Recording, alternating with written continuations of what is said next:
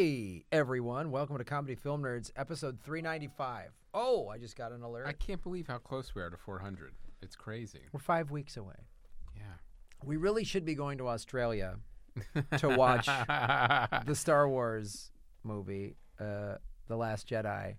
So, guys, we're going to put it back out there. You did it to us 2 years ago. If anyone wants to fly us. It's not too late for us to get airfare. Yeah, we did it last minute last year. We did, actually.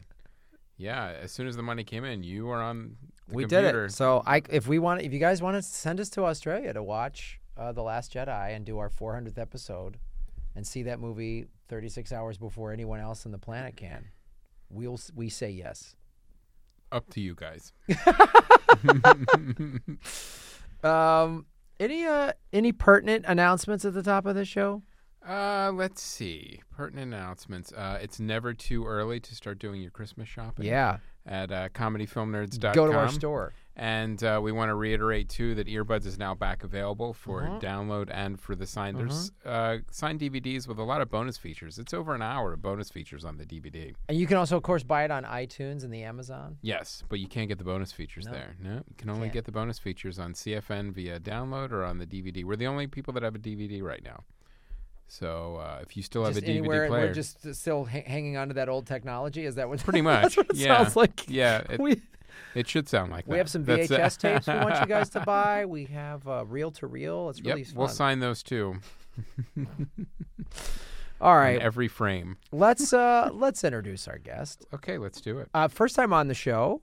How'd you guys meet? How did Esther Ku, ladies and gentlemen? Hello. How did we meet? Instagram or something? Yeah. And then you were at the festival. You were coming. Yes. Were you in the festival or you were just? I was a spectator. You were a spectator. Mm-hmm. You came by the festival, and The ATC Comedy Festival. No, different Podfest, the Los Angeles Podcast Festival.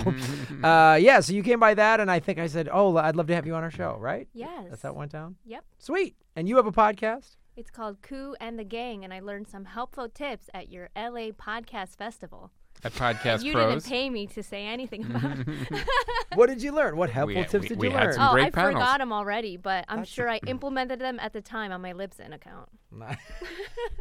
What's your show? How long have you been doing Ku and It's the Gang? called Ku and the Gang. I've been doing it for almost 2 years now, and it's a comedy podcast where I talk about poo, and then we, talk about other things, branch out from there. That's good. That's a good starting But that's place. your base. But it's like That's it's your like foundation. the root, But then it also opens people up when they're forced to talk about it, and it also shuts people down. So it's interesting to get a vibe for like who is really uptight about that subject and who really flourishes.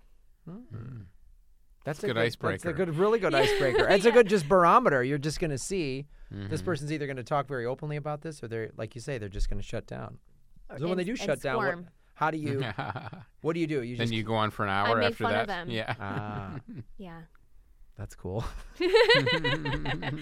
But I get serious too. It's not all, fun talk. You like what kind of serious stuff have you covered? Like I talk about therapy and dysfunctional families and stuff like that. That stuff, very normal stuff to comedians. Right. But to real people is like horrifying. Because we're all either in therapy or should be in therapy. Yeah. And we all came from dysfunction. Or thinking about becoming therapists.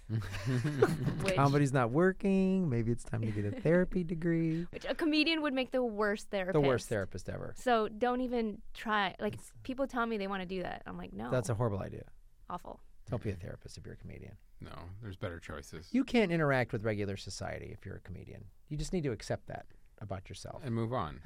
And find some weird corner of the world that you can function in. Like a circus. Like a circus or this. Yes. Or whatever. Find a potted plant to jerk off to. Exactly. Yes. There's Not that. in your therapist office. Yeah, don't do that in your therapist's office. Yeah, have some dignity. Have some integrity, people. I know. Let's just do that in an office like an animal. Do it in front of your plants. Yeah, exactly. All right. No way to transition out of that. That isn't awkward. But let's talk about our first film. Let's do it. Let's talk about Murder on the Orient Express. This is a movie that I was pretty sure I wasn't going to see. And then I'm shocked. When you said, I saw this, so my first question, you saw it with the kids? No, it was with my wife. So it was date night, and it was the kind of movie where she wanted to see it. Okay. That's what I was And gonna Murder on the Orient Express. That's what I call it when I have a one-night stand with a guy on my period. Oh, wow. Wow. Nice. Nice. That's the title of Esther's new album. Yeah. So it's going to be fantastic. So Audrey really wanted to. She did, and I will say this. Normally, it wasn't a huge amount of choices for movies this weekend. Right. And it was also the kind of thing where, normally we could find something better to see, but this was one Ever of since those. they took off "I Love You, Daddy," got Yeah. taken away from the theaters. What are you going to do? There's nothing to see. Yeah, geez. So what are you gonna do? So how did Kenneth Branagh, he directed this? He directed it and he played the lead. And I like when a character mumbles their own name when they're introduced. I'm Hercule Poirot. I'm sorry, what did you say? Hercule Poirot. And it's So it's a hat, a weird mustache, and mumbling? It's mumbling and also the worst foreign detective accent since Inspector Clouseau. So, it's like Hercule Poirot. That movie looked like what Clue would look like if it got made into a movie. It pretty much, it was the kind of movie that on paper it must have Clue been a was made great into a idea. movie in It the was. 90s. Oh, I never saw it. Yeah. Yeah, and it some had peop- multiple endings. Yeah, and some people still to this day think it's amazing. Oh, really? Depends what ending you see. Yeah. Yeah. I have some people like, oh, you got to watch this. And then you watch it and you go, all right. Yeah. And we're going to get Why don't we just play the game? It's good. I'll fight you. Yeah. See, there's these movies. There's two movies, Clue and Hook, that's people of Yeah, a Hook's certain no. age. No. People are wrong about Hook, Yeah. for sure. It's not a good movie. No, No. not even close. But people, there's people just. I think if you saw Clue at a certain age when you were a kid or preteen or something, then it stayed with you, and you can't get past What the about Clueless? Clueless. That's a good movie. It's a classic. I like that. But Clue, why do you think? I just rewatched it to be sure, and it's still good. It's still funny.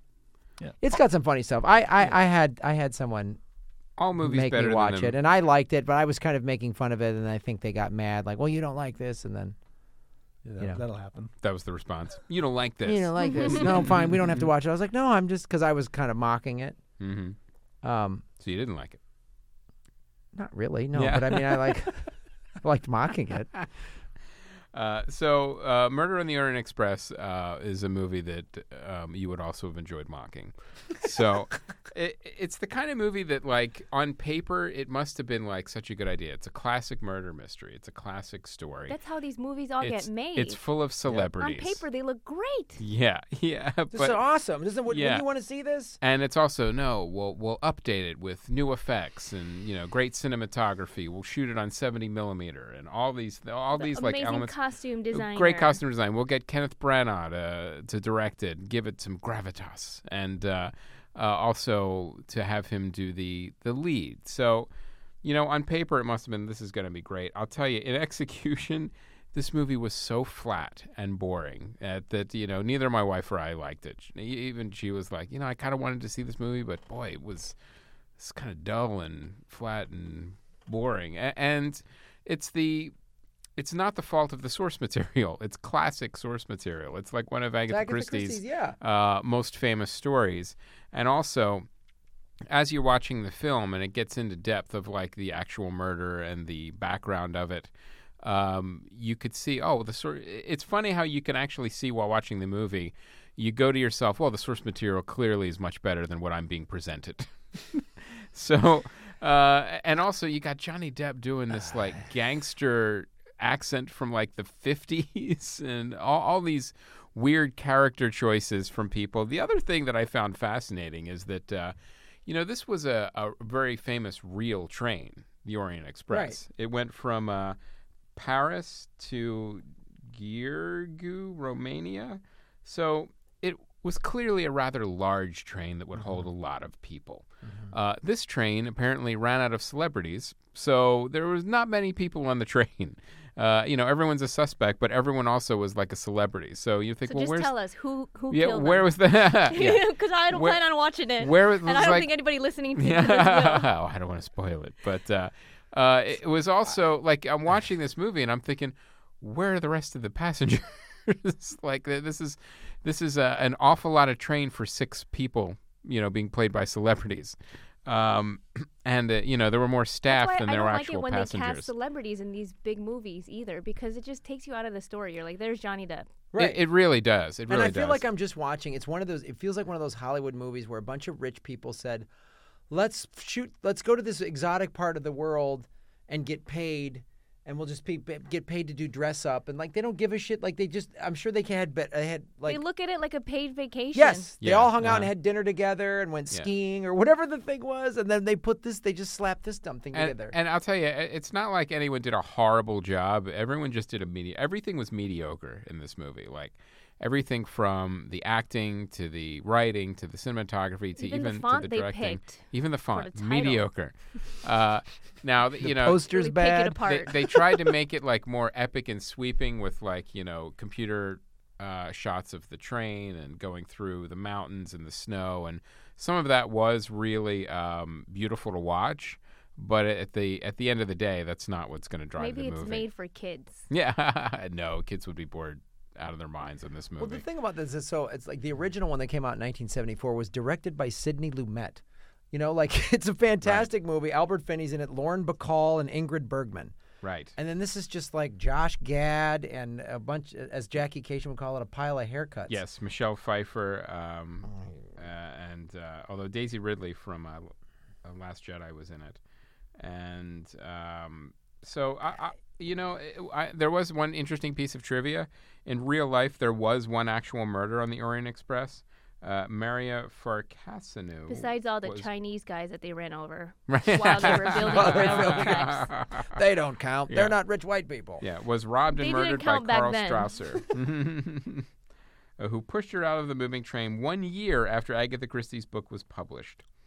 So, this is the kind of movie that, like I said, it was, and it's always, we got it at the end. They're like, trying to set up the next mystery where we'll see Kenneth Branagh return as this character. But even the character, like the way it's presented on film, it really came off as like an accented Sherlock Holmes with a crazy mustache.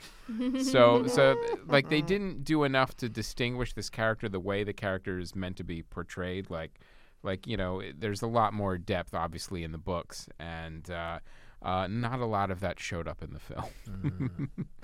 So, but that was also one of the jokes, was the mustache. Like he even slept with like a mustache holder. So when he wakes up and like, I get it. He has a mustache holder for his mustache. Yeah. But and it was such a weird accent. Like, is it French or what? So, but apparently the detective is Belgian. But there's no way you would listen to him talk and go, oh, that's clearly a Belgian accent. So it was definitely a miss.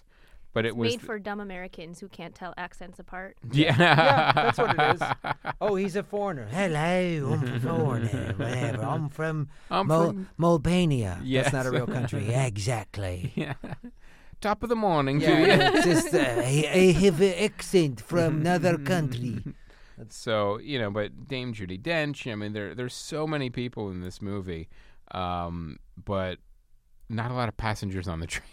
So it's all They these. didn't have extras? So that's what was weird. Like I would expect, like it should be, because they even set up at the beginning. Oh, the train is full. We can't. We don't have a seat for you, Hercule Poirot. But then when you get on the train, I'm like, well, it's just like it's about 8 celebrities and that's it. Then we won't even fill up the dining car. So even when they showed the train, I'm like, it looked like, oh, this is kind of a short, small train without a lot of cars on it. They spent money all on the costumes. Yeah. They had a So mustache wrangler. so they had to- yeah, really. That seemed like where the money went. Into the mustaches. What was the blind item on the mustache They budget? used real hair for the mustaches instead of horse hair. We're going all out. Wow, they're just really gonna make it amazing.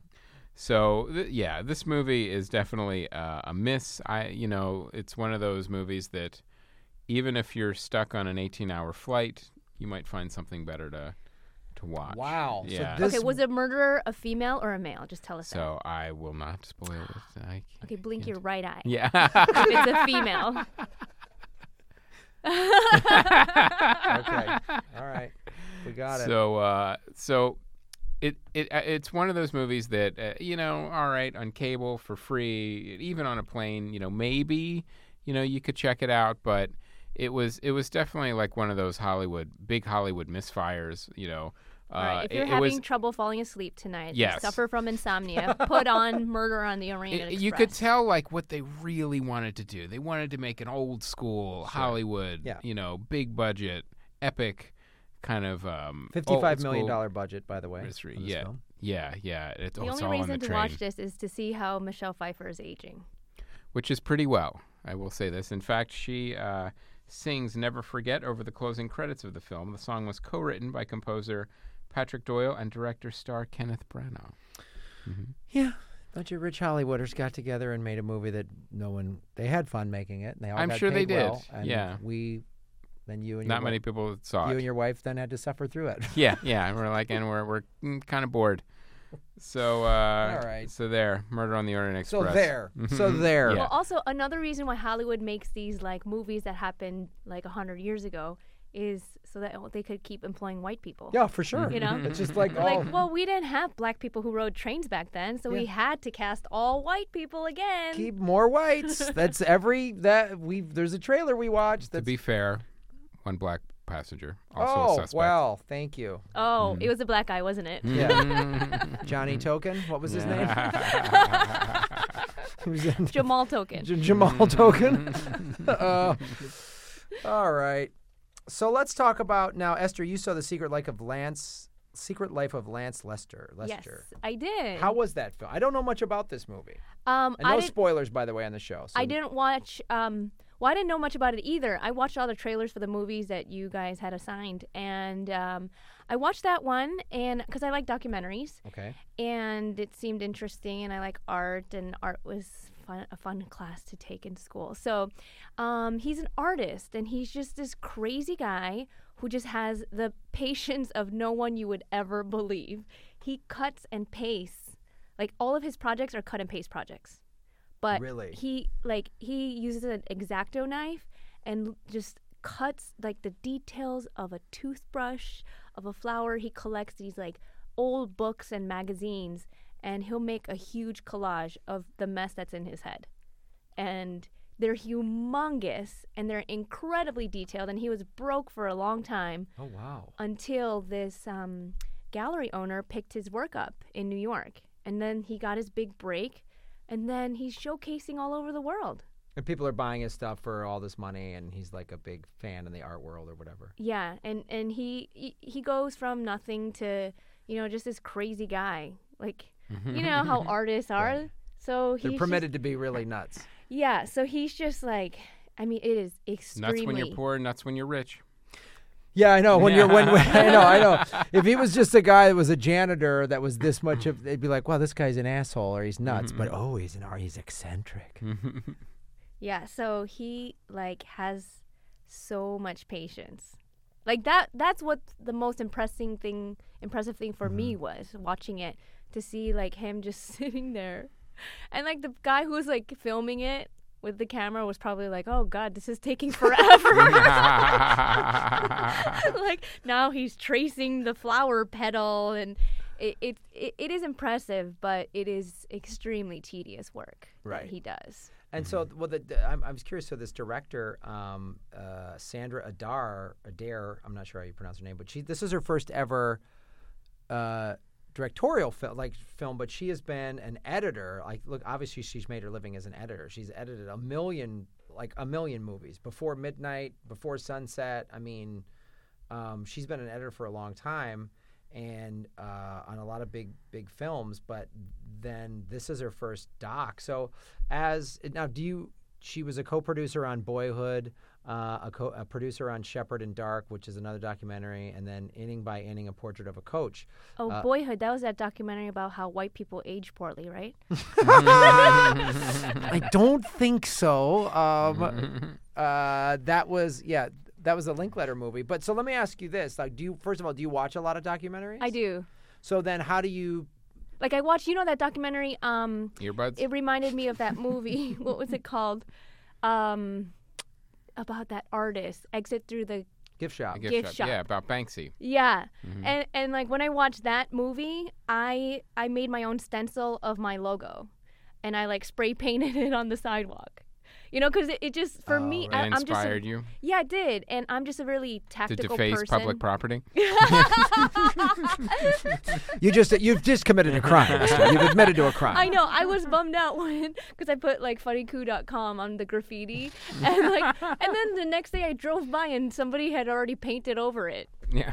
Oh man. I know. I was like, that was my homage to that documentary. You just killed my You killed my dreams, man. my marketing. So it was inspiring because you see somebody work really, really hard and just put their faith and at one point he was like, his wife said, he was ready to give up and he almost went to medical school. And he was like, I think I should go to medical school. And like, you cannot see this guy as a doctor. Maybe like he could be a surgeon because Right. his X-Acto knife cutting skills were amazing. So he could like do like really small, maybe he could be a baby surgeon or something, like something surgeon. really detailed. But you're just like, that guy's not a doctor. Like, why would you think the first thing to do if you're a broke artist is go to medical school? I think it's so funny. Well, that's a funny is like people that are artists or whatever. That would be a weird first choice. But I think all of us have had the weirdest fallback. Like I was like, well, I remember when I first moved here, I'd been a stand-up comic for a while in college and then in Chicago, and then I moved here, and it was a struggle the first couple of years. And I remember thinking, maybe I'll just join the fire department. I don't know why firefighter, like comedian or firefighter, those are the. But that's an appealing job. You get to work out all day long and you work one day a year when there's a fire. yeah, it's just a 1 day a year. LA never has problems. Maybe not California. In other parts of the country. Sure. Yeah. Yeah, Seattle. Seattle, right? There's no one else has fires. It's raining all the time. Well, let me ask you. So you think fires can't exist where there's always a drizzle? Exactly. All right. right. There's one guy at the Seattle Fire Department. It's just like it'll start raining. Yeah, it's It'll like, put come the fire. on. Yeah, what do we got to worry about? Because all fires are just like what, sticks and paper, Chris? Is Yeah, that exactly. okay? All right. I'm just trying to get the science behind where this. So I'll tell you, it's I can see you being a firefighter because it's like the kind of thing where it appeals to what you like. It's I could see you're active, you're outdoorsy. I was like, I feel like could see the appeal. Yeah. I could feel like a slam. I was really like, oh, here comes a slam. It feels like a slam. You're a weirdo, Graham. You can't. No, but that's not the weirdest thing I think Right. that could have come out of your mouth. Like as far as like a fallback thing for you. Well, this is an even weirder one. This wasn't a fallback necessarily. So when I was in college, my first semester, I was an economics major. Mm-hmm. And it was like, why was I an economics major? Because Alex P. Keaton, Michael J. Fox's character on Family Ties, that was his major. So I picked a major based on a fictional My TV roommate in character. college watched Clueless. Wait, no, that movie with Reese Witherspoon, Legally Blonde. Yeah. Mm-hmm. And she was blonde, and so she decided to go to law school and become a lawyer. And now she hates her life. No! How could that happen? You never know what inspires Boy, people. Legally Blonde didn't make that. Wasn't a real a depiction of being a lawyer. I can't believe that. But this is the question I wanted. Sometimes movies lie. Oh, Chris, don't tell me that. You saw Backdraft? Backdraft is not a good firefighter movie. It's not a good. And then after 9/11, I was like, oh, I'm going to go back to the fire Be a department. first responder. No, I was going to join the fire department after 9/11, like a lot of people. I could see you being a firefighter. I'd like it. Yeah, like you're in shape and stuff. Yeah, it'd be cool. But then I became I did become like a Red Cross volunteer, and I took a lot of disaster training courses, so I got to see sort of the taste of it, and that was kind of neat. But then I was like, you know what? I could handle the danger and putting my life on the line. You didn't want to slide down a pole. No, I do that on the weekends for money. But He means a Polish person. Yeah, exactly. No, but they're like, you're going to find dead bodies. Right. Like I talked to firefighters, and that was the one thing I was like, oh, wow. And one guy said, he didn't go, oh, it's not that big of a deal. He goes, yeah, it was gnarly. One time I found someone that looked like my grandmother. It was really hard. And I was just like, Oh my God. okay. That's tough. Yeah, everyone thinks it's just you're in parades and girls like you. Everybody knows male comedians are all pussies, so Yeah, they you are would never be a totally- good firefighter. No. We're Save all- that. Leave that to the real men. Yeah, we're all know. pussies. Yeah. But what did you think about this woman? Like, what did you think about this as a documentary, since you watch a lot of? I liked it. I found it inspiring, and like the whole, like seeing him make it. You feel good for him because he had a tough childhood and and even adulthood. So it's almost therapy for him to constantly be cutting and pasting and gluing all this stuff. So you feel for him.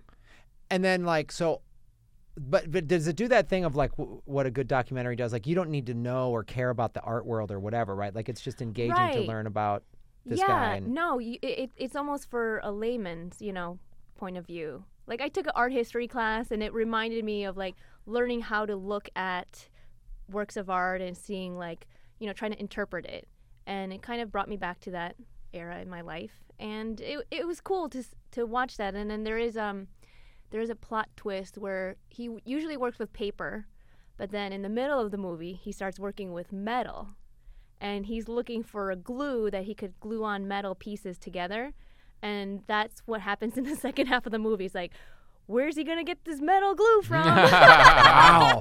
That's the dilemma. That is the ticking big clock. It's like red wire, blue wire. Yeah. Which one does he pick?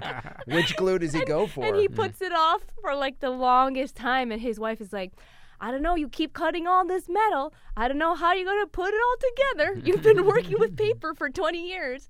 Well, and then finally, I'm not going to give it away, just like you didn't give away who made that murder. But he finally figures out a way to make all the metal come together, and it's not glue.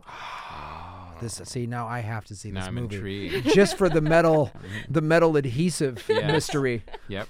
The metal glue I conspiracy. mean, like, if you had a bunch of pieces of metal, how would you I don't know. combine it together without using glue? Well, thanks. Now I'm not going to be able to sleep tonight, Esther, on how I'm going to put my metal pieces together without the right adhesive. Do you have any idea? See, you're not a real man. Yeah, only a real man knows how to put metal glue stuff together. String. Way to go. It's You not. string it It's down not. together? It's not You just string. in a bundle? You just bundle them up, String it Chris? Yeah. Yeah. Make it punch a couple holes, make it like Only needle real thread. men know how to Yes. use metal. Yeah. I don't know why we have toxic masculinity when statements like that are made. That's weird. So let's. What else? What happened to Monday? What's this movie? Yes, we saw. I saw What Happened to Monday. This is a movie that is on streaming right now on Netflix. Now it's amazing how Mania. Willem Dafoe has now had a resurgence of being in mediocre films. Like, I So don't you know think what this is a late happened. career choice? Yeah, Like, I don't know what's going on with him, but like he was in Death Note, that was also on Netflix. He was in Murder on the Orient Express, and he was in this movie. This movie, Nomi Rapace is in this. Glenn Close. yes, Nomi Rapace And Willem Dafoe, who is a shithead. Rapace. Rapace. Oh, sorry. No, I don't know how to pronounce it. Aaron, how do you pronounce Nomi Rapace? Rape easy. Rapace? No idea. No idea. Nice. Thank There you. were a ton of posters for this. It's called something else in Paris. It's Yeah, because it's Seven kids jumping Sisters. over. Seven You Sisters. see Seven Sisters, yeah. She actually plays all seven sisters, so I will give her Wow, credit really? for She's that. a fine actress. She's a great actress, and that is the one thing that's worth watching the film for, just to watch her How performance. much different as does she Seven. look as playing each Well, sister? well, that's just it. It was one of those things where it was so forced. It was like each one has to look different with like a different hairstyle, and each one has a different name of the week. That's how you. There's seven sisters. They're each named for a day of the week. So one's a ponytail, long wavy hair, red hair, mid-length like hair, Wednesday, short hair, Tuesday. knit hat. Yep, Saturday, and then platinum blonde. So the premise of the film is that we get overpopulated. It's a sci-fi premise. And what happens is siblings become illegal. You could only have one child. So So it's a documentary on China. yeah. Yes, it is. It is a documentary on This is the single child policy of China that they've just sort of they've opened up, actually. This is That's what I heard. so this is like there's no resources. We have to cut. You can't. It would be illegal to have a sibling. So By the way, the first time I went to China and we would go out to dinner after the show, China. and I talk to the Chinese comics or whatever, anyone there, and we'd just make conversation, where you're from, and I would always ask, oh, do you have any brothers and sisters? And everyone would kind of look at me like, what are you, an idiot? And I was like, oh, right, sorry. And they're like, no, we only had one. So they're hiding in the closet like in this movie. Okay, so they're all in the So closet. what they have, Willem Dafoe has 7 kids. The mother dies in childbirth. So what he does is he raises them all, and each one goes out on their day of the week. So it looks like it's one person, but it's actually 7. Oh, So, I see. So that's the premise of the film, and So let me throw a wrench in that. Shouldn't they all look the same then? Well, that's just it. They all get dressed in the morning to all look the same. Like some of okay. them wear wigs, Okay. and if one of them has a blemish, then they put the blemish on. But it's So good. Somebody thought of this contingency. somebody did cool. think of the contingency. did Somebody they- didn't think of the rest of the plotting or story. Oh, so in they this just had a movie. decent premise and then stopped. Yeah. Pretty much what It's like happens Meet is the Dugars, but in movie format. so. Let's meet the Dugars. I don't know what that is. It's like that TLC show about the They had Mormons. more kids. Oh. Yeah, and this 19 one, and counting or whatever. yeah, Oh, all right. like Willem Dafoe was only in it like a couple of scenes. Like he was, you could tell it was like, oh, his name helped get this movie made.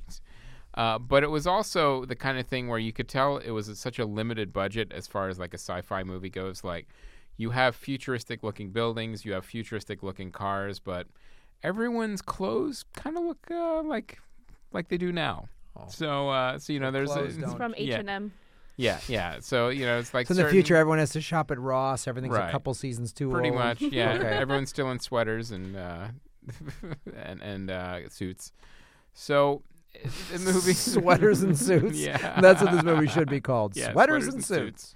And occasionally, like, and then the other place they made everything look futuristic was like the guns. The guns all had like computer readouts, but it wanted to be an action kind of sci-fi movie, and it was also like, but the action was so weird and lopsided because you have, you know, these highly trained special forces that, of course, are, you know, find out about the sisters and they go after them, but they somehow managed to fend a fair amount of them off. So without any military training whatsoever. Wow, So, I can't wait to watch this movie. yeah. This sounds fantastic. I'm going to So watch this back to back with Murder on the Orient Express. It really had that same feel of like, oh, this probably was a good idea that just got executed really improperly. Now, one thing I will say is that Morton Tildum was attached as the director, but chose The Imitation Game as his next project instead. Wow, Now, good move. It was an excellent move. However, had he directed this film, I have a feeling it would have been 1,000 times better because he For would have sure. he would have put a lot of that kind of humanity and also You'd be like, let's grounded get the film wardrobe a a little bit budget, more. huh? What are Like- you guys doing? like Glenn Close, you know, she really hams it up, and it's not a good film, but it is free on streaming. So if you want to check it out, That's why we're talking about It's this. actually doing yeah. so bad they're thinking about paying people to watch it. yes, They're going to send you a credit or like a gift card. So- Thanks for watching, but you have to watch it all the Yeah. way through. So I guess Willem Dafoe is like You know, like when you the- take the- driver's, you know, when you get a driver's school for a traffic ticket and they make you take it online, but they verify that you watched it all the way. That's Right. what this movie would be. Yeah, it really feels like you have to fill out a card at the end. So, you know, I'm glad to see Willem Dafoe working. Noomi Rapace does a fine job as Seven Siblings, but ultimately the movie, like Murder on the Orient Express, falls flat. And the other thing, too, it makes those carnal mistakes of like a science fiction movie where there's like a big twist reveal at the end, but you don't care because you're not invested in the characters or the story, or you know, the premise has gone nowhere by then. You're like, oh gosh, they're just trying to throw everything at you and hope something will stick, and it doesn't. So it's kind of a mess. Yeah, I think this weekend was just for everyone to go maybe see Thor again or see it for the first time. Because the Three Billboards Outside Ebbing, Missouri, I was excited to see this movie. Frances McDormand, Yeah, I it really looked like good. her. So in the trailer, It did look good. That was my second choice movie to watch. it's decent. It just is a little uneven. And she's great. Sam Rockwell's great. Woody Harrelson's great. There's really good supporting people Love around. Woody Harrelson. Yeah, he's great. And in the trailer, you see her just running around swearing at everybody because she's mad because her daughter was killed and they're not doing anything about it. So the Right. first part of the movie, it's great. They introduce it quick. You know exactly what's going down. And she's amazing. It's just running around. Shut the fuck up. Like she's great at that. And Sam Rockwell plays a great, just kind of idiot cop. And the movie starts out, and all the characters at first, I'm like, well, they're all a little two-dimensional. But then they spend decent time, you know, showing everybody. And no one in the movie is perfect. Everyone is deeply, deeply flawed. which I was glad. I was glad to show that because at first I was like, this seems really, it's getting really two-dimensional. But they introduced, this is a really heavy subject matter. Her daughter was raped and burned, right? Oh, my God. So, but then they keep putting, there's all these like jokes in it. And it just got really uneven. After a while, I was like, well, we don't need a joke here.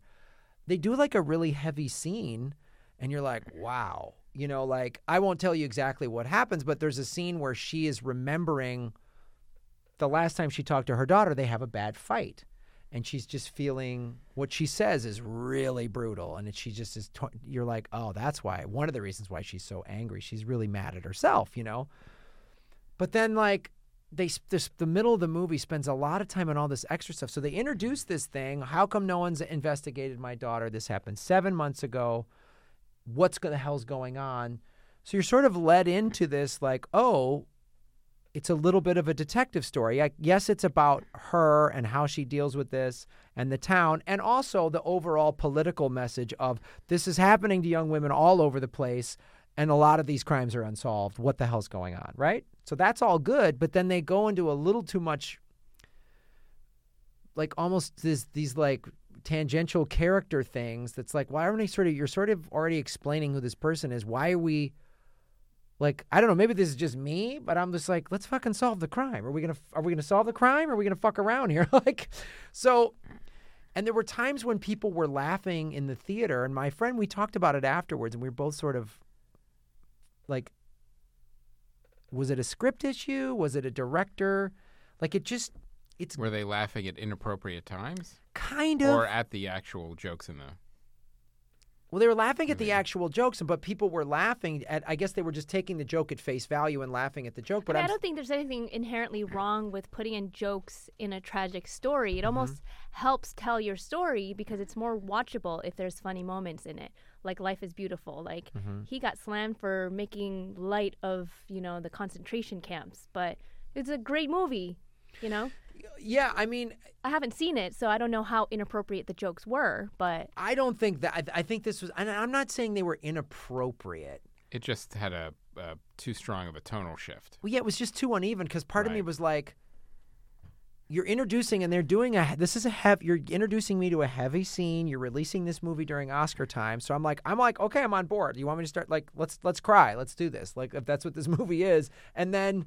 Boop, boop, and it's just but like... sometimes when you're crying, the best thing to happen is for somebody to make you laugh, to, like, get you out of that, that funk.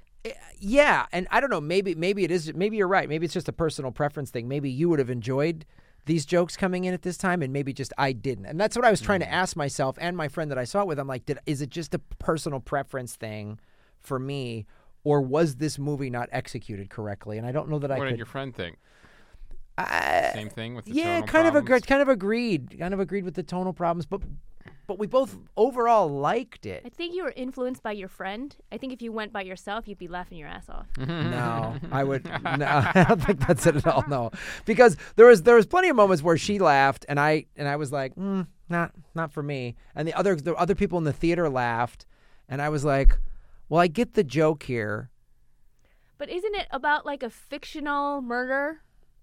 Like, if it was about, like, a real murder and people were making jokes, I'd be like, okay, that might be inappropriate, but it's like a fake story to begin with.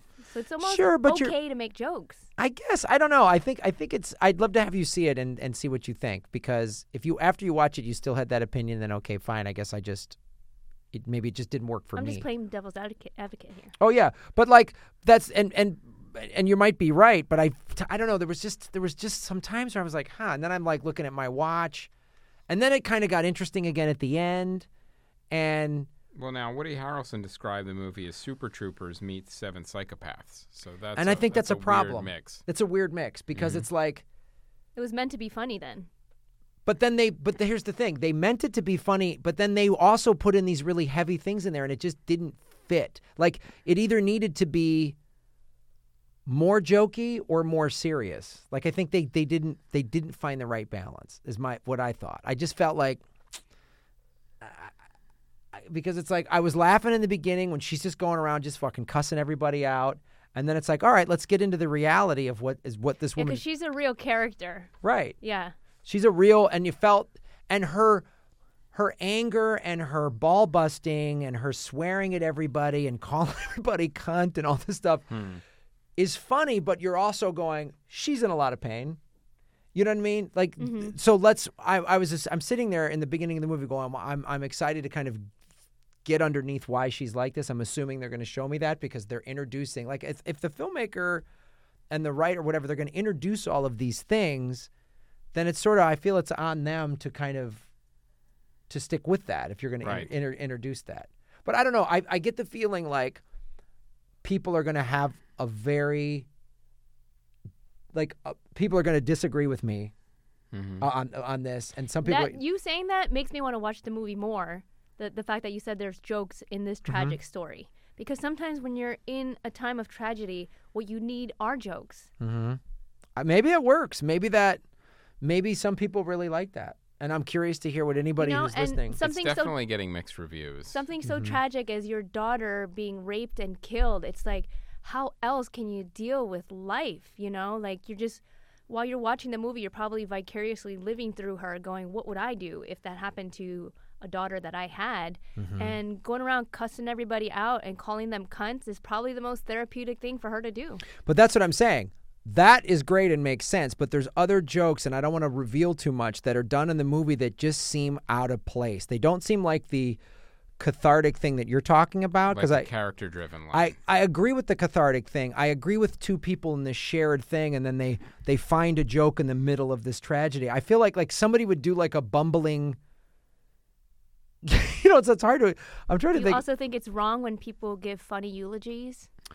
But again, that's within the context and the character of it. Yes, I would love a funny eulogy, but if in the middle of a funeral, somebody's just like, wah, wah, like it didn't fit, it didn't celebrate the person's life, like it just seemed out of place at times. It didn't seem character driven. It seemed like someone doing time at a burial, like a writer. Yeah, exactly, like a writer put in a joke in this scene versus it organically coming out of how these characters would be interacting with each other within this context. That's the thing I had. It was just so like somebody went, oh, this scene's too heavy, joke it up. And I was like, that's why I felt like it was a script thing. Because I didn't, it's like, to use the eulogy thing, that's a great example. So like I've been to some at the Improv for some comics, right? And sometimes comics will tell a funny story about the person and it relates, but then I've seen some comics go, oh, I'm going to do time here because I'm on stage, and they're missing the point of celebrating this person's life. And really? Oh, fuck yeah. Are you kidding me? Oh, my God. Yeah. When I went to Scott Kennedy's one, it was awesome. Everybody told really funny, amazing stories about Scott. It was such a great way to honor his life. But then I saw, remember it was Franz? There was some comics just. I remember I was at that one. And I was just like, really? They were just like, Franz? Fran, Bud's old assistant. Oh, never mind. Yeah, and there were some comics there that didn't care, didn't have any personal connection to anything, didn't want to express that. They just saw as, oh, I'm getting time at the Improv. Yeah, in front of all these industry people. In front of these industry people, and I was just like, oh man, are you guys really horrible? So, I don't know. I want to hear anyone out there listening to this that has seen this movie or will go out to see it. I'd love to hear what you have to say. So email us on Facebook or whatever, because maybe I think that's the movie people are gonna watch the most out of all the ones we talked about. Yeah, these other ones I don't want to see any of the other. I mean, well, your documentary I want to see. That sounds interesting. The Esther that you saw, I want to see that, but no. Train, skip the ones. Train beards or whatever. Yeah. Skip train, accents on the rails. Skip train, mustache, and Monday. All right. So basically, nothing with Willem Dafoe. Nothing for a while. Nothing. So we have a sponsor this week, HelloFresh. HelloFresh is great. You can pick your delivery day. It's a meal delivery service, and they've got 3 different types. You could do classic, which is a variety of meat and fish, and seasonal produce, veggie, and family, which is the one we do. We actually we got our delivery last night, and we did it was really good. It was Italian hamburgers, so it had like really nice. Cool seasoning and mozzarella cheese and like caramelized onions. They were really good. Even the kids really liked them too. So it's a great benefit. It's cheap. It's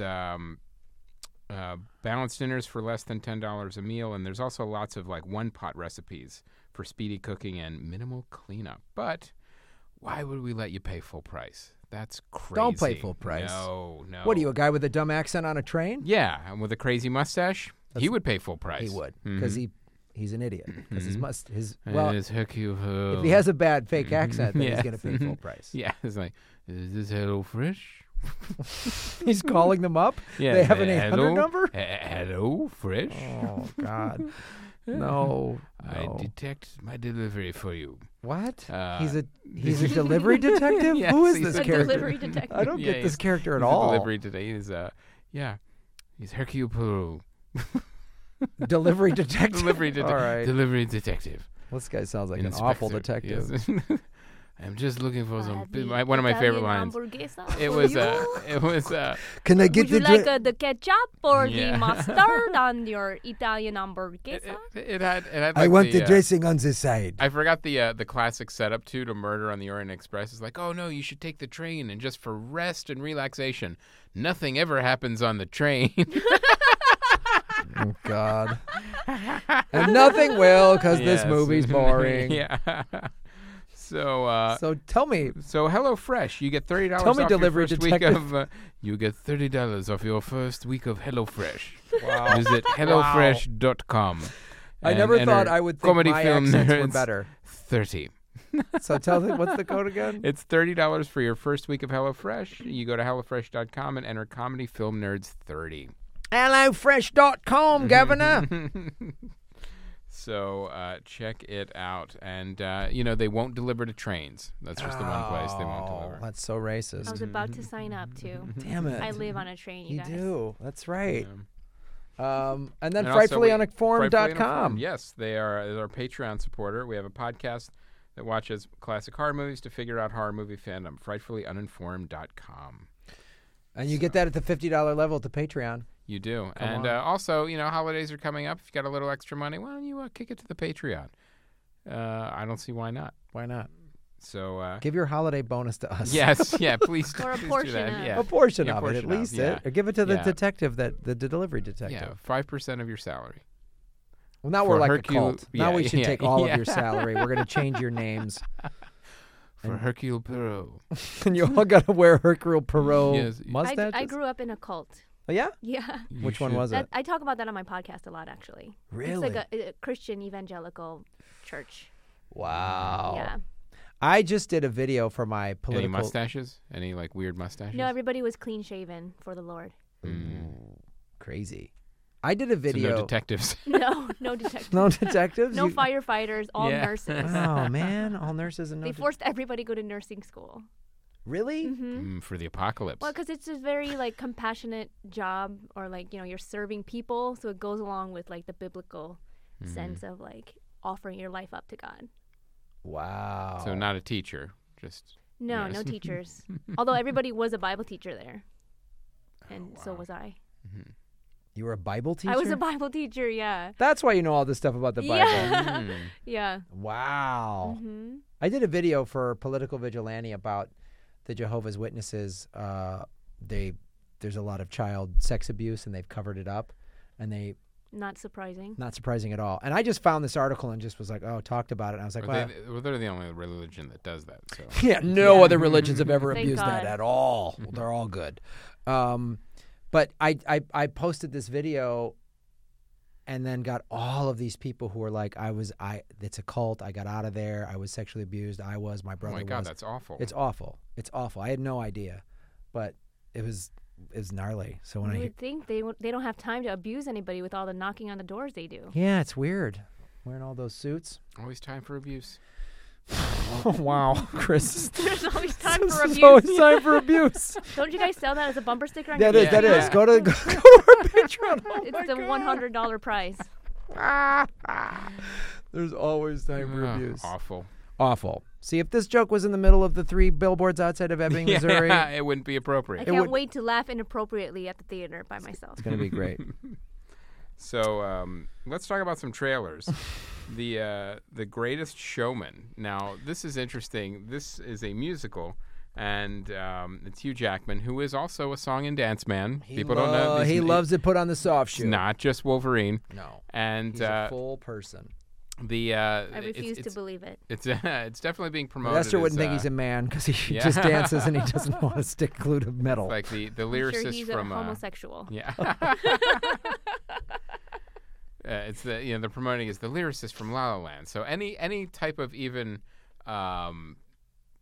tangential connection to La La Land is going to be promoted in any musical from now on.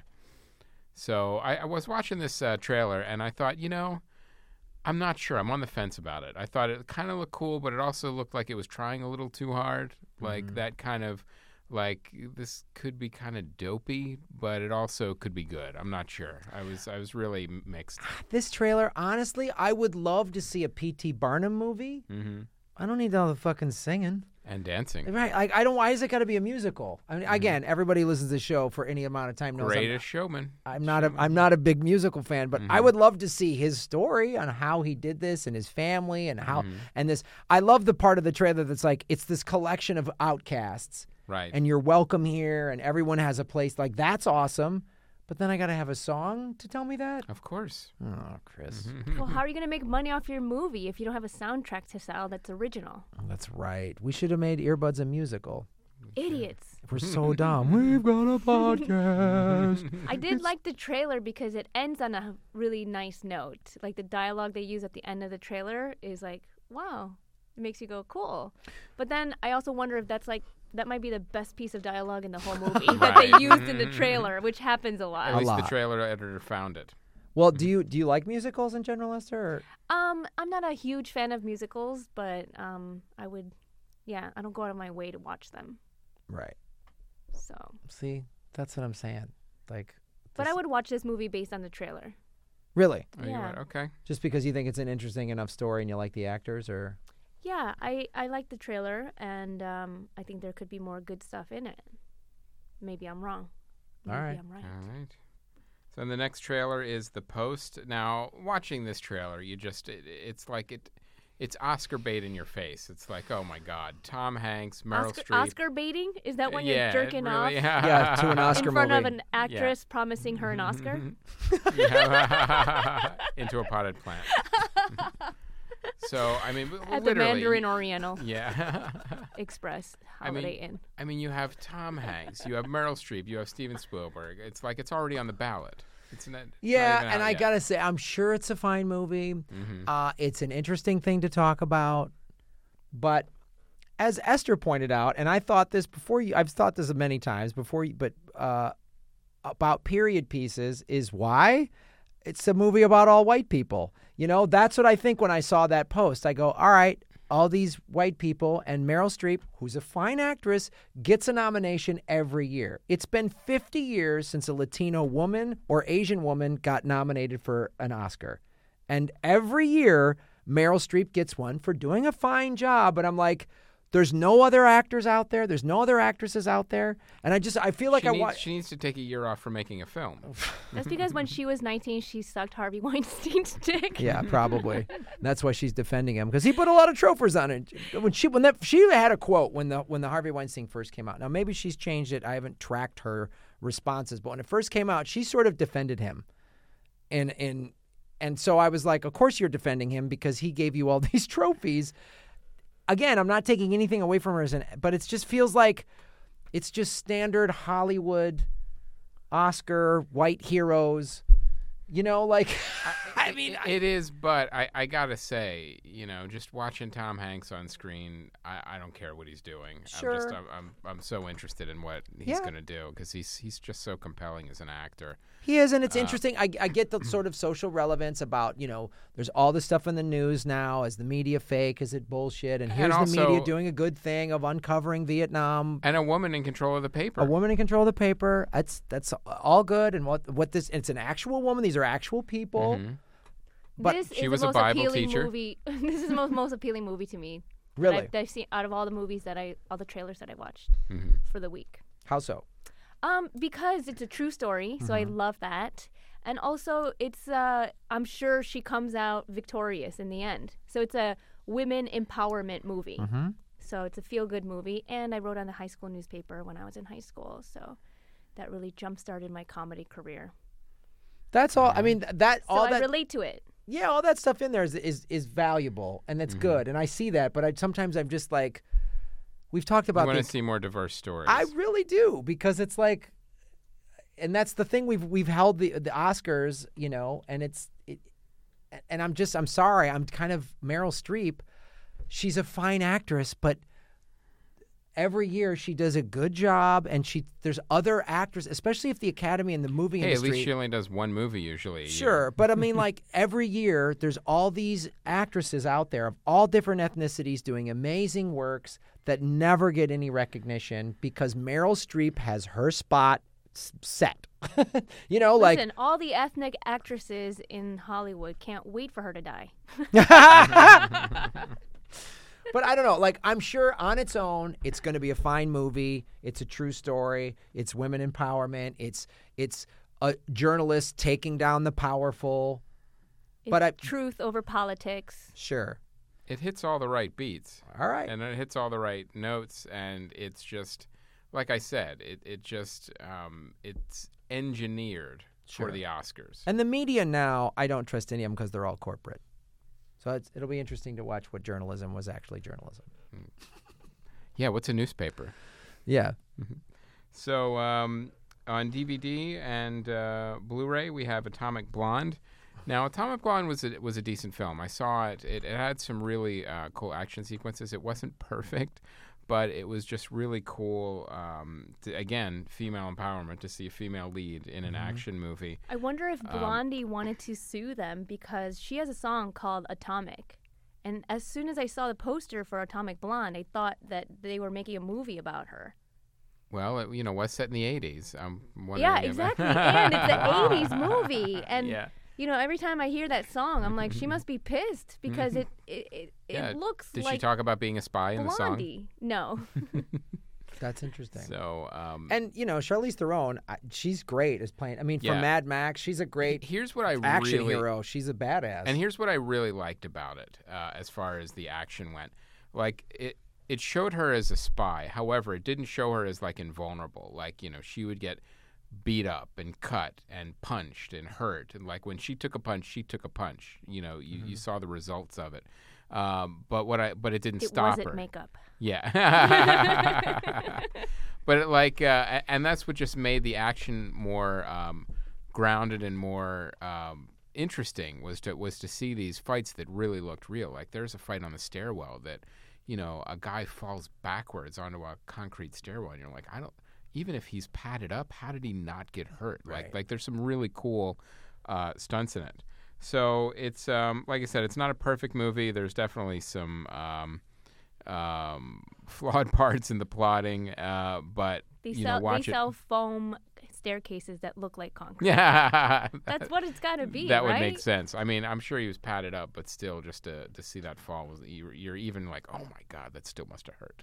So, but it was really a fun and interesting action movie. So check it out. Don't stay for the plotting, stay for the action. Wind River. Now, this is a movie I really recommend.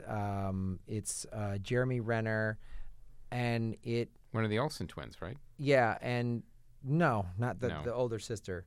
Not one of the twins, but the older sister.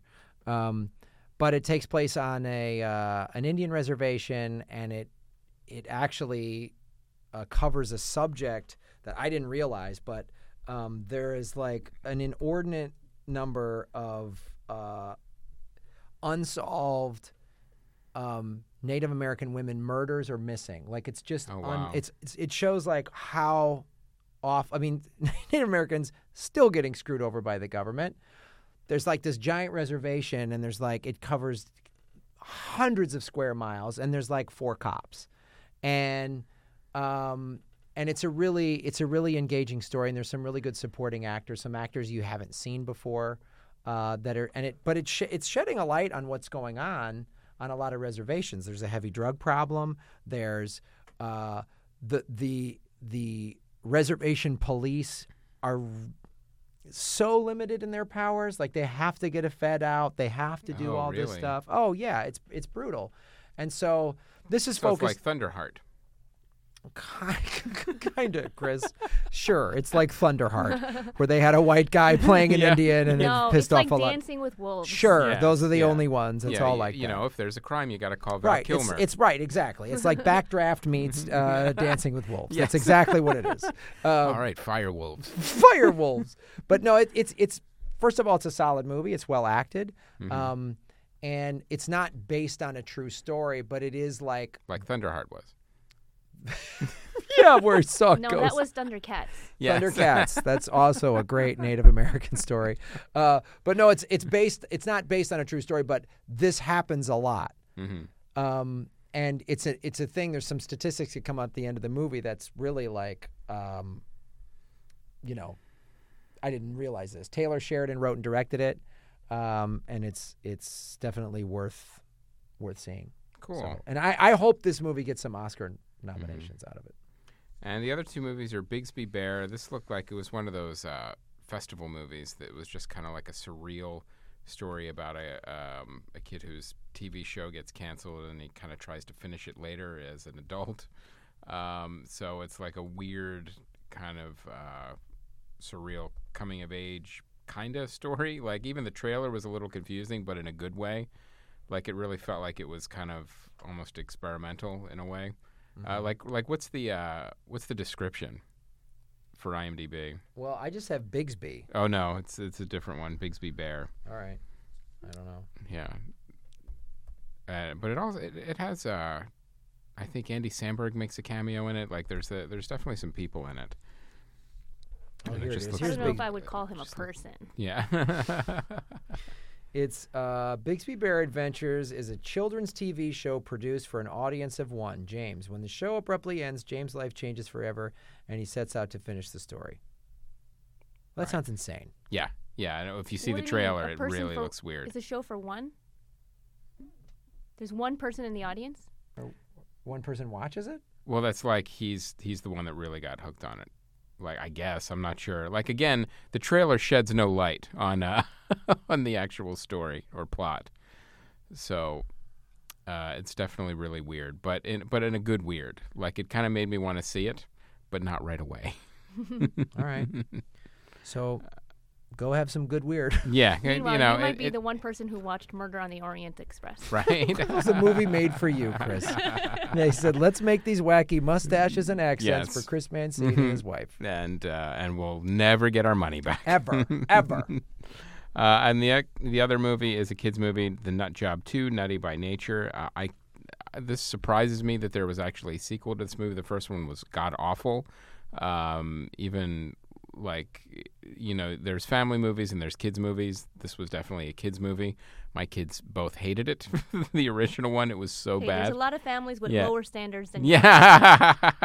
So Think I don't about know. those people. Yeah, so Nut Job 2 for those of you that really enjoyed the first one or your children did. The Site Spotlight fan feedback, the weekly film news. I will say we didn't get into it too much on the show as far as all the extra creepy allegations that are coming out from Hollywood celebrities. But Neil goes into depth and detail on the How site. about a so you can check review them. on I Love You, Daddy? Well, good luck finding that movie. I don't even think we can get a screener copy now. What's I Love You, Daddy? Is that? That's Louis C.K.'s movie that movie. got pulled right before release. Ugh. I talked about that idiot on Twitter like over a year ago, calling him out. Mm-hmm. Fucking Good for you. cocksucker. I mean, what makes it like I haven't seen the trailer or the movie, but I read about it and like Chloe Moritz, she must feel so creeped out because there's like Oh, yeah. multiple scenes where she's just in a bikini for no reason apparently, and she's just dancing around Louis C.K. And you know he like went straight to his hotel to jerk off to her. When I saw the trailer for the first time, I was like, God. He has no shame. Well, one, he has no shame, and two, Hollywood just rewards awful people. If you're awful, who cares? You get to keep working. Well, the premise of like This is before the allegations came out. So Yeah. now I'm love hearing that, like, Came out mainstream, although everybody knew. right, everybody knew. yeah, Everyone in comedy knew. FX eliminated their deal with him. Good. I'm glad. Like, finally, like, that's the thing. I'm so sick of this because we're sitting there. I watch another trailer and, oh, there's wacky Mel Gibson. Oh, he still gets to work. Why do these assholes keep getting to work? And so I'm hoping that finally what they're doing to Louis C.K., what they're doing to Kevin Spacey, what they're doing to Harvey Weinstein. I hope We're in a revolution. I know. It just happened to one of the showrunners. You know, we had Mark Guggenheim in here. There's 3 showrunners that run those shows. Guggenheim, Kreisberg, and Berlanti. Kreisberg just got let go for all of these sexual allegations with I'm staff telling and you, stuff. like, we need to purge everything. Like, There'll be 4 people left in Hollywood. well, that's not no. I'm not just talking about Hollywood. Oh, no, There's a I lot know. of people. I mean, like, Yeah, let's be honest here. Like, it happens everywhere. Let's be clear. It's not just a Hollywood and problem. what would you say to an attorney, like when several women make accusations against a man, right? And then there's an attorney that job is to discredit these women, right? That's a pretty awful person, maybe, right? That's what Hillary Clinton did for her husband in the 80s. Are we going to hold her fucking accountable? Bill Clinton got a fucking free pass, man. Like, I'm sorry, like, let's hold everyone accountable. I'm like, why did he get off the hook? I mean, like, well, he did almost get impeached. oh, all right. Is he, okay, they're still flying around in private jets. Yeah. So No, that's ended. Fucking take them all down, man. Everyone needs to. Everyone. Well, it's weird. Like in politics, that normally is what takes you down pretty quickly. Like Not anymore. Type of Not anymore. Well, that's what I'm saying. Like in a sexual scandal, but now it's like, wait a minute. Now you can be president and still, and it doesn't. It doesn't hurt you. No, but I think that's why we're coming down so hard on these guys, because like that the might be leader part of it, right? Is just no good, and it's like having like a substitute teacher for 4 years, and we're like, you know what, we're gonna run this shit ourselves. And we're going to take it out on everybody else who deserves it. Interestingly, Louis C.K.'s daughters are writing a movie called "I Hate You, Daddy." Good. I'm sure. But the if you look it up, the premise of the movie is really fucking creepy. creepy as No, shit. it's like It's a a- 17-year-old girl falls in love with a 60-year-old man. But yeah, but it's like it's Louis C.K.'s daughter, and the man she starts dating is like John Malkovich or something like that. Like it's like you go, oh my god. Like these allegations couldn't have come at a better time. Like I know. prevent this guy from making millions of dollars off of this movie. Yeah, I know. Although Woody Allen's movies are still available, so you wonder what the That's litmus because test the is. victim was Korean, and Koreans aren't real people. Jesus. Nobody cares about what happens to Koreans Korean are orphans. real people. Koreans are real people. Nobody cares Male about comics what's going aren't real on men. in Female North comics Korea. aren't real Yeah. women. Yeah, there's a lot of truth being dropped down tonight. Yeah. Yeah, man. I can't. And I hope people are finally like not supporting this. Like, let's talk about all of it. Let's talk about, because absolute power corrupts absolutely. It's mostly a patriarchy. It's mostly men abusing power, absolutely, and they should all be fucking held seriously accountable. I'm waiting for that next shoe to drop where it's like we talked about this, I think, on Political Vigilante, where the next one, like, what if it's Meryl Streep is the next one? It's just like making interns naked eat ice cream in front of her, like something really creepy Something and weird. humiliating. Yeah, just awful. Like on their knees eating ice cream. I know. How about a man paying a woman what she's worth? That's humiliating. Oh, it's Yeah. disgusting. How can you say that on the air? Yeah. The two women for the two producers for Last Comic Standing when I did it were women, and they hired Norm Macdonald to be a fucking asshole to people. He made female comics cry on the air, and they pretended like, oh, what happened? They hired him and told him to say this. I saw it. You were there. I was there. You I were saw there. it. Yeah. And he was paid to humiliate and say shitty things to all the comics. And he made a couple female comics cry on the episode I was on. Mm-hmm. He said shit to me, and internally I was like, I played it off joke, but I wanted to punch him fucking in the face. Right. And then the Paige Hurwitz and Wanda Sykes, the EPs, were like, oh, we don't know what happened. Really? 13 episodes of Norm Macdonald being this to everybody? You don't know what happened? Norm just was on, oh, we can't control Norm Macdonald? Or you hired him and said, hey, Norm, be the Simon Cowell on the show and be a fucking asshole to people. When Barbara Holm walked off stage in tears because Norm Macdonald insulted her, did anyone rise up and go, who are the fucking Norm Macdonald, fuck you, and these two women, fuck you? Did anyone say that? I mean, that's different. Like, you're allowed to say whatever you want. I didn't watch it, so I don't know. But, it's not like... It's not the same as you're right. It's not the same as sexual harassment. You know, being a sexual predator. Sure, it's not the same, but it is people abusing power. I mean, it is that show business thing of, well, I'm in power, I can do whatever the fuck I want. That's the risk you take when you get on Last Comic Standing, that sure, you might be, of course, humiliated. Of course, and producers lie. Producers will lie to your face. Especially on a reality show. Of course they're gonna. Of course I mean, they're gonna any do that. reality show like that you go on, you're taking a huge risk. Like, it doesn't matter what you say or do. It depends on the editing room what role they decide you're going to be. Of course. Or what role you're going to play. Of course. They'll figure that out for you. But I'm just fuck these guys that have done this, and Casey Affleck and his brother and Matt Damon for pretending like he didn't know. And, read all about it in detail at comedyfilmnerds.com. Neil goes into it in detail, although we'll be talking about it probably on the Patreon episode that we'll be doing. Okay. So we'll get into more detail as well. What do you guys think? People are just made of money? Yeah. This Patreon plug. Yes, we do. We hope they are. So, all right, this is it. Premiering this week, Justice League. It's finally here. You know what I'm noticing Are in we the that trailers excited too? for it? Well, Do you want to see this? honestly, I'm not that excited about it. Even with the new trailers and Joss Whedon's involvement, it still hasn't got me to the point where I'm kind of excited about it. The other thing I'm noticing with the trailers is Superman still hasn't been revealed yet, so it makes me think in this entire movie, he literally comes in the last act for the last fight. Like, that's when you'll see Superman. Well, they say that most of this particular movie's plot is driven by Wonder Woman and Batman, I believe. So Are they fucking now or something? I don't know, but I love Gal Gadot and Wonder Woman. So I if this is like taking her character to the next level and fleshing it out even more. I mean, her character was really great in the film. It'd be nice, yeah, but So if it's focused a lot about her, I'd like That's it. Ben unlikely. Affleck's Batman, I'm not a fan of. So honestly, that's unlikely because there's so many people in this movie. When you have an ensemble cast, there's not that time that they devote to the characters to do the extra development. It's like, no, we need time to introduce Aquaman and introduce the Flash and introduce Cyborg. So I think Gal Gadot might get, shortchanged a little bit in that department. But I don't know. I the really trailers look good, but I can't be tricked by DC again. So here's the thing about it: DC and Warner Brothers, they're going to get our money anyway. We're going to go see this movie. We're going to do a spoiler ep on it. So Really? they've already won. I have to see this. We're going to talk about Yes. this. Yeah, we have I to. don't want to spoil it. So I don't want to see it. I think we've already booked somebody for the spoiler ep. We committed to it. Yeah. All right. I'll go see it. But it won't be next week because we'll be on vacation. It's for Thanksgiving.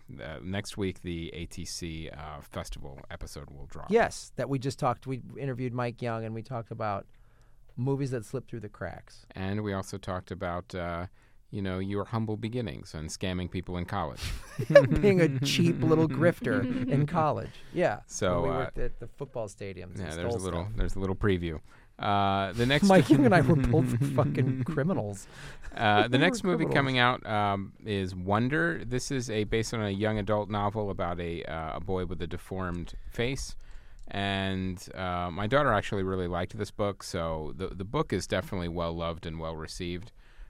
So I don't know how the movie's going to be. It looks really interesting. Stephen. Looks like a modern Mask. Yeah. Mm-hmm. Stephen Chbosky, if I'm pronouncing it correctly. Chbosky? He's one of the writers on it, of the adaptation, because as you said, it said it's a book. He is the director of The Perks of Being a Wallflower. Mm-hmm. So it could be good. Yeah. The next it looks one, interesting. The kid. he looks like he does a good job. Yeah. Yeah. The next movie is Roman J. Israel Esquire. This is the Denzel Washington film where he plays a lawyer who gets in over his head. And he makes a few mistakes, which I kind of like. But again, the trailer... There's two trailers. Okay, well, the one I saw, showed me probably the first 40 minutes of the film. That's the first trailer that came out. And that came out, and I was like, well... And it sort of shows that trailer is like, oh, he looks like he helped some gangsters out, and then they're coming to get him now, Right. or something like that. And now this new one changes the timeline. The new one is like he helped these guys out a long time ago, and now it's years down the road, and they're Oh, getting out. really? Yeah, the new one is like shows it as a completely different movie. Oh, The new wow. one looks a little more. Sounds like the Is that the trailer strategy guy got now? fired. Yeah. Yeah. Is that the strategy now, to two completely different trailers for films? And confuse the audience. Yeah. if it's the first trailer, I don't know that I want to see it. Mm-hmm. The second one, I was like, well, this movie looks good. So I don't know what I'm going in to see. Although I like Denzel Washington playing a crazy big fro lawyer. Right. There's your Chicago accent. Washington Wow, yeah, it's so comes out occasionally. You don't have much of one. Yeah, because You suppressed it? I got rid of it a long time ago. Oh, mine comes out. So Mudbound is the other movie. Now this is the race / coming home from the war Coming home from the war. movie. Which war? Based World World War War II. II, and it's about it's that the story of two families, I believe, and how they cope with coming home and all the stuff they have to deal with. It's interesting. It's directed by Dee Rees. She has done a lot of TV. She directed the feature Pariah, a bunch of shorts, and she's Pariah Carey? yeah, she's done that. She did. She's directed some episodes of Empire, Okay. and When We Rise. I mean, this movie looks It looks interesting good, to me. yeah. It looks interesting to me, Mm-hmm. and it's a World War II or coming home from World War II story that I don't think we've seen before. Right. So What's that the story? it's basically it's in the rural South, and there's either one or two black men that have come home that fought in the war, and now they're getting treated shitty back in this country that they just fought for, and it's a lot of. It seems almost like it infuses race and class struggle, and it looks interesting to me. Let me read the description for you. Two men return home from World War II to work on a farm in rural Mississippi where they struggle to deal with racism and adjusting to life after war. Yeah.